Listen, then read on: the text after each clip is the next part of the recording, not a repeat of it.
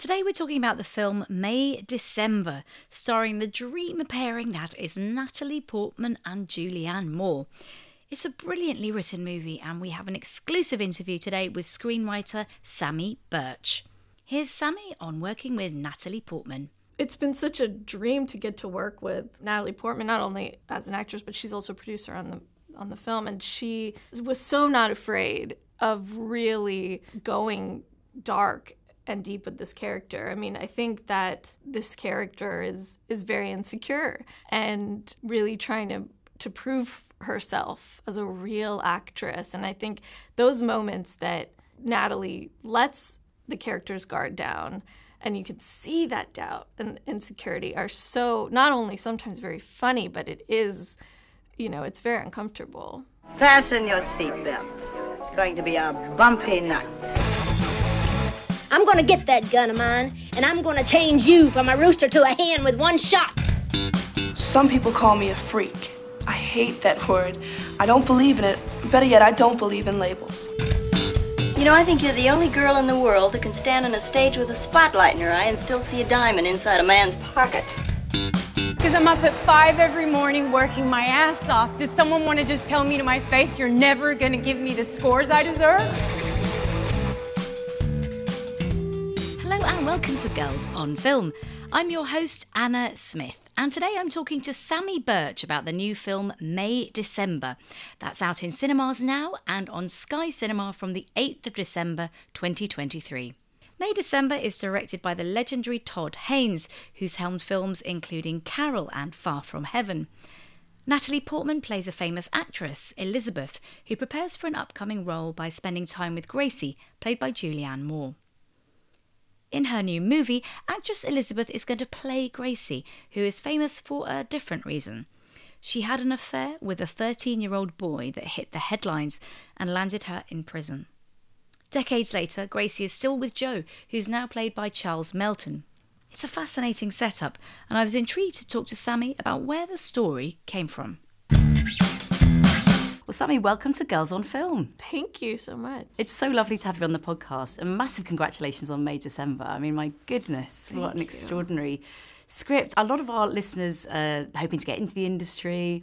So I'm curious to know, okay, so this is your first feature screenplay that's been made into a film. Yeah. And it's been made into a film, a massive awards contender, Todd Haynes, Julianne Moore, Natalie Portman. How did you do this? How did this happen?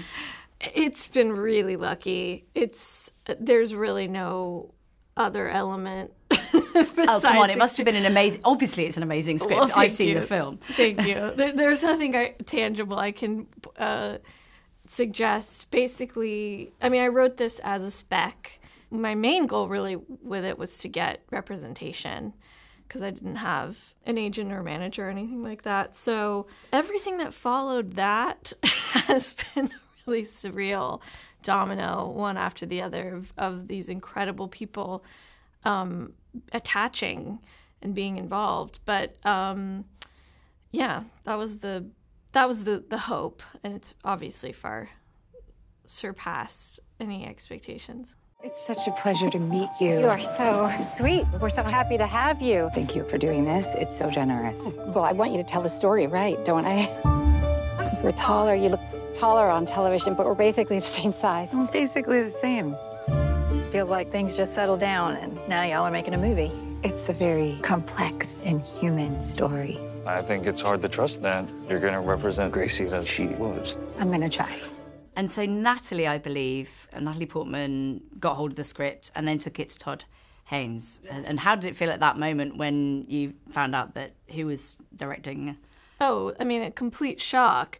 Every part of this. The first piece was Jessica Elbaum, who isn't in London right now, but she, in Will Ferrell's company, she was the first producer that completely got it when it went out, and who got it to Natalie Portman.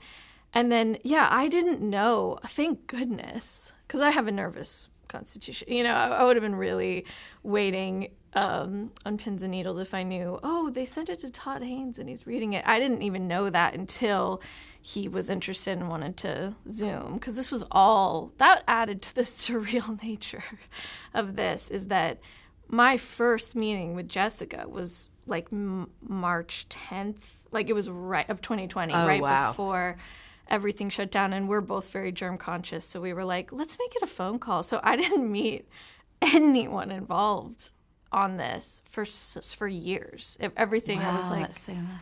Am I like actually in like some kind of medically induced coma and I'm going to wake up and this was all fantasy? But when I found out Todd was interested, it was just the shock that went through my body. It was really extreme, of course, because I'm such a fan of everything he's ever done. I mean, he's one of those directors that you just can't believe exists. Well, it feels like a wonderful meeting of the minds and talents because, yeah, I mean, your script really does just seem to chime with what he sort of deals with. But there's so many interesting themes in this screenplay. So I'd love to know from you where this started and where, you know, which character came to mind first and how it evolved in your mind in the writing process. Yeah, it was definitely Joe, Charles Melson's character, that was the seed of this for me. So he's a man that's 36 years old who is a father, and his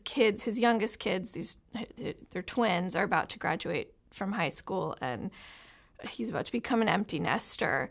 And he is married to Gracie, who Julianne Moore plays, who their relationship started the summer after 7th grade. He was a minor, and he really hasn't processed.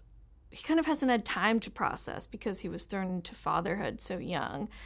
What happened to him and what also the results of the kind of media blitz that followed, because it was a big tabloid story. And I think that was the part that felt really interesting to me of someone. It's almost like a coming of age story, but someone that's not only almost 40, but also in a position in life where most people are probably at least 20 years older than that. You know, it's a mixing of tones, but that was always the core touchstone for me of what this story is about and the kind of emotional center of it. It feels like his character is treated with so much empathy in your writing, and I love how his character really evolves throughout the course of the film. We get to know him better. Of course, the people that look at the posters for this, you see two amazing women, and obviously as Girls on Film, I'd love to also talk about that, because I'm always very interested in films that play with, you know, two women whose identities merge a little bit. Mm-hmm. And there's an element of this going on, as people will see from the poster. Would you like to speak to that a little bit? Yeah, I mean, I think we kind of enter in with Elizabeth, who's this television actress going to Savannah, Georgia, to study this notorious woman that she's about to play in a true crime independent film.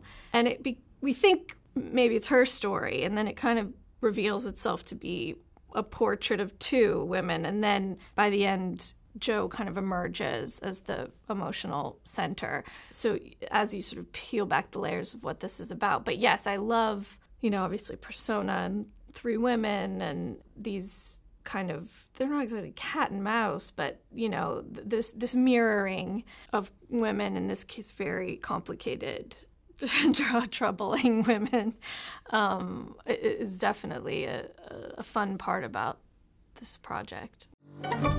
What's your relationship like with your kids? How is that relevant? You're the actress playing my mother? Look me in the eye and tell me how selfish you are. You're different than me. You're a modern woman. Why would you want to play someone who you think is a bad person?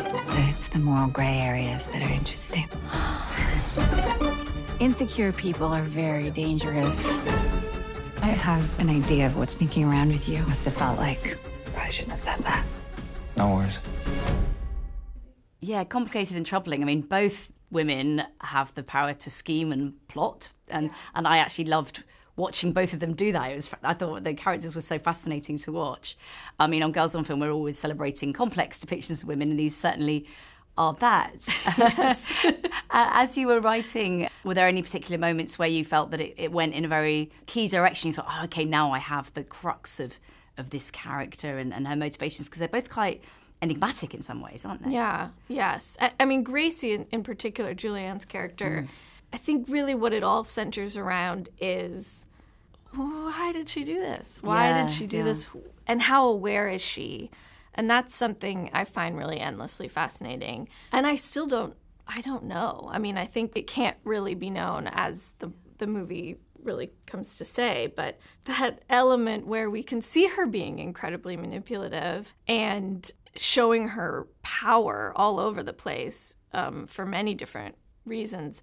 But there feels like almost, I think of her like a jaguar or some kind of predator in the wild, where you're sort of like, this must just come naturally. And there isn't as much plotting as it would take maybe for Elizabeth's character, who would try to pull off the same thing. There's like just an innate sense of power and manipulation, I think.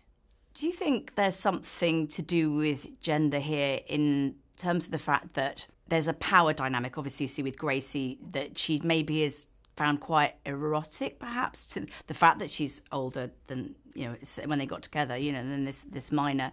And do you think there was some kind of, we see before that she was in quite an ordinary marriage before that, maybe there's some kind of reaction against that?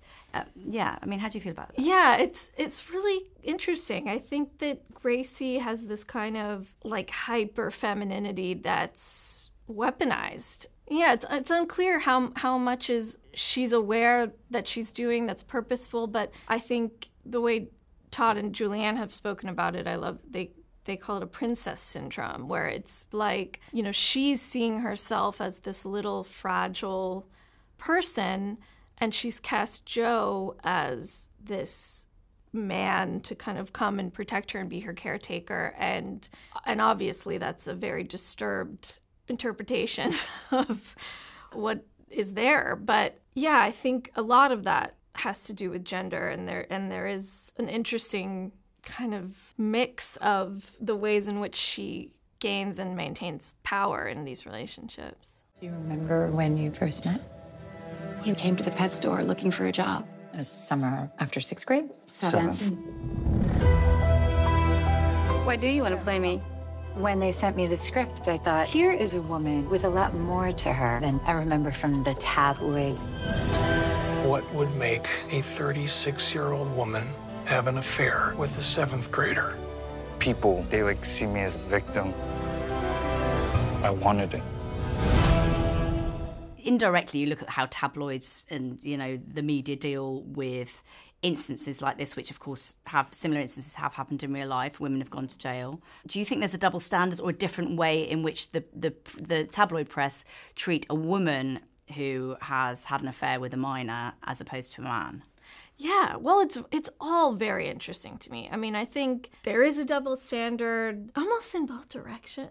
You know what I mean? Yeah. It's because it is rarer. So these figures, especially, at the crux of when tabloid culture was so huge before the internet, these people have become celebrities. And in some ways, that's because there are probably so many instances of the reverse that there's no need for them to be celebrities of men kind of preying on schoolgirls, I guess. But then it's also just very different because our world is different. So the elements in which make up these stories or what people are telling themselves, I mean, that I think is what, and have seen and witnessed in my own life of, this is absolutely true of the reverse, but it's rare that you see it depicted that this is, and this is a podcast, so I'm putting quotes She's here. doing quote marks, I'm a witness.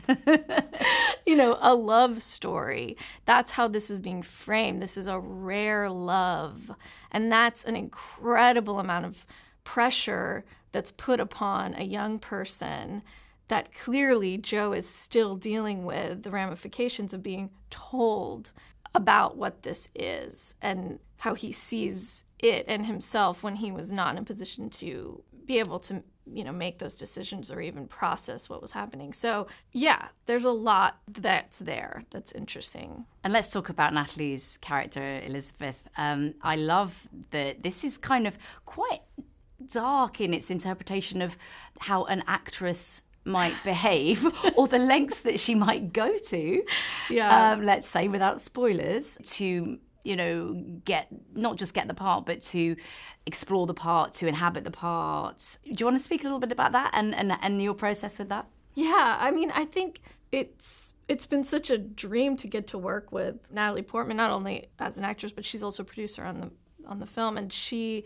was so not afraid of really going dark and deep with this character. I mean, I think that in some ways the instinct was there's just a humor, a dark humor that comes with getting to enter the story in this way, because she is very fake and glib and, clearly, you can see her having this experience. Like, you can see the way she's luxuriating and like being in this town and getting to be studying for a role. It's like very self-conscious, and yes, it's not entirely flattering to actors or method actors, but it really isn't an indictment on the whole profession. I think it's just this character is very insecure and really trying to prove herself as a real actress. And I think those moments that Natalie lets the character's guard down and you can see that doubt and insecurity are so not only sometimes very funny, but it is,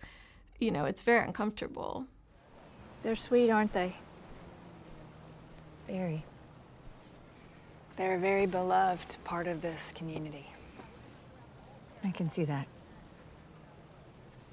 So, what is it you love most about Gracie? She always knows what she wants. She's unapologetic. I wanted to speak about some of these scenes where Elizabeth meets people from Gracie's past, because they're among my favourite scenes in the film. I mean, I love the whole thing. But I just, really interesting dynamic. It's almost like, as a journalist, I related because it's almost like she's interviewing them, really. Absolutely. Yeah. Can you speak about that? Those are some of the most fun scenes to write, because you kind of get this new voice coming in and their perspective, and you start to feel like, okay, we're pulling up this thread, and then you're like, oh, there's so many threads everywhere, what do we do? Everybody has their own point of view and unreliability, and I love writing the lawyer. That was a fun voice. Yes, and that's a really interesting son, scene. He's amazing. That actor, Corey Michael Smith, he's such electricity. And in the original script, there was only that scene, and when Todd read it, he said, this character's really dangerous because he's one of the only honest people in the movie. And so then from there, I added that second scene with that same character. And that was so fun to get to bring that presence back, because there's like a raw honesty that makes him seem a little off, but he really is the only person kind of not in extreme denial of this situation. and he's at odds with the world because of it. Yeah, I loved when he came in. It felt like a real exciting, jarring moment. You're like, okay, here we go. Well, what's this? Yeah. And you've been your expectations have been set up about what this son might be like, and he maybe subverts those, and that's rather fun in a rather shocking way. Yeah, I really enjoyed that. Yeah, I love how everyone calls him creative. They're like, he's really creative, and then you meet him, and you're like, oh my God, it's scary. Yeah. Polite term. Yeah. Talk to me more about how you came to writing. I'm interested to know more about your background. Yeah, I mean, I really started writing in high school. I would write plays for my friends to do at school, and then I went to NYU. I have a degree in screenwriting, but then I was working in casting because that's sort of a family business, and I was an assistant actually in Georgia for some of the time, which was helpful because I knew some of the local actors. And I was writing the whole time, but it just took the right story, chip away at that hole to kind of get in. No, I just feel like you really did find the right story. I mean, this is just something that's captured so many people's imaginations. And as you know, really I hosted a BAFTA Q&A with you and Todd and Christine last night, and everyone coming out was going, wow, that was amazing. The universal praise, and only shot in 23 days. Astonishing. It's really crazy. I mean, and there'd be no way to do it if you didn't have a director like Todd. I was on set for a few days. I got to visit, and like the confidence of, it's not like, oh, and then we'll do over the shoulder, and then we're going to do over here. And it's just like, this is the shot. We're going to do it a couple times.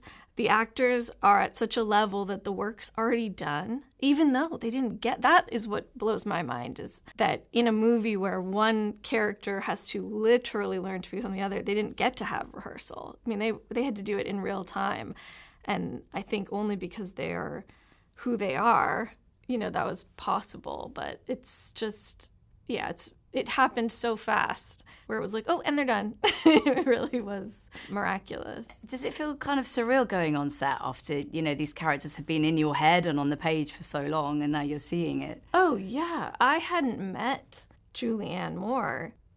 I had been on set for a few days, but she hadn't shot. And so I was kind of comfortable with everyone. And then I first saw her through the monitor come out and shoot that last scene at graduation where the two of them are in white and they meet on the field. And I mean, it really can't be described. I got chills. It was bizarre to see, you know, this character come to life completely, you know. Surreal is what I keep saying. It's very surreal.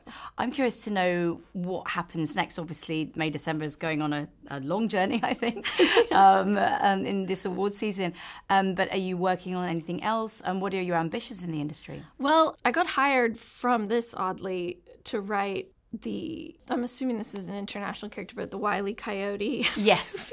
Yes, I think most people know who Wile E. Coyote is. Yes. Well, I partly grew up in America, but I think it showed over here as well. Okay, yeah. I wrote that they shot that last year too, so it's been so interesting going back between a movie like this and the Wile E. Coyote movie. It's called Coyote versus Acme, and it's adapted from a humor piece from New Yorker by Ian Fraser about Wile E. Coyote suing the Acme Corporation. So it's like a legal thriller for kids. Is it an animated film? It's a hybrid. So it's kind of like Who Framed Roger Rabbit is to film noir as this is to like a legal thriller. So that's been very not ever where I mean, I had written this and then they were like, oh, you have a meeting. I was like, okay. Like, they're not going to hire me. That's amazing. That has been so fun and strange. And hopefully kind of, I tried to approach it like a legal thriller, ultimately. But so that will come out, I think, next year. They've shot it. And I just hope to, I see myself probably more in the adult space than the Coyote space, but I just am looking for more dark stories and my goal is really to work with incredible actors and directors like I've been very lucky to do. Well, you've got off an extremely good start with it, May, December. If there's anything you want to leave our listeners with regards May, December. Well, I just hope people enjoy it, and I think it's a really fun experience to watch. I think it's very uncomfortable, but there's humor that breaks the tension, and I think it's the kind of film that you want to talk about after, which is what I like. I look forward to hearing what our listeners think, and as you say, there's a lot to talk about, yes. So enjoy. And it's been such a pleasure talking to you today. Thank you so much, Samy, for joining Girls on Film. Thank you so much. This has been great. You're listening to Girls on Film. I'm Anna Smith, and I was joined by Samy Burch to talk about May, December. You can watch May, December now in cinemas in the UK and on Sky Cinema on the 8th of December. Thank you for listening, and we'll be back with another pod soon. Girls on Film is an HLA production, brought to you by executive producer Hedda Archbold, producer Lydia Scott, audio editor Nick Wassell, intern Charlotte Matheson, and our partners for this episode, Sky Cinema. See you soon. I am naive. I always have been.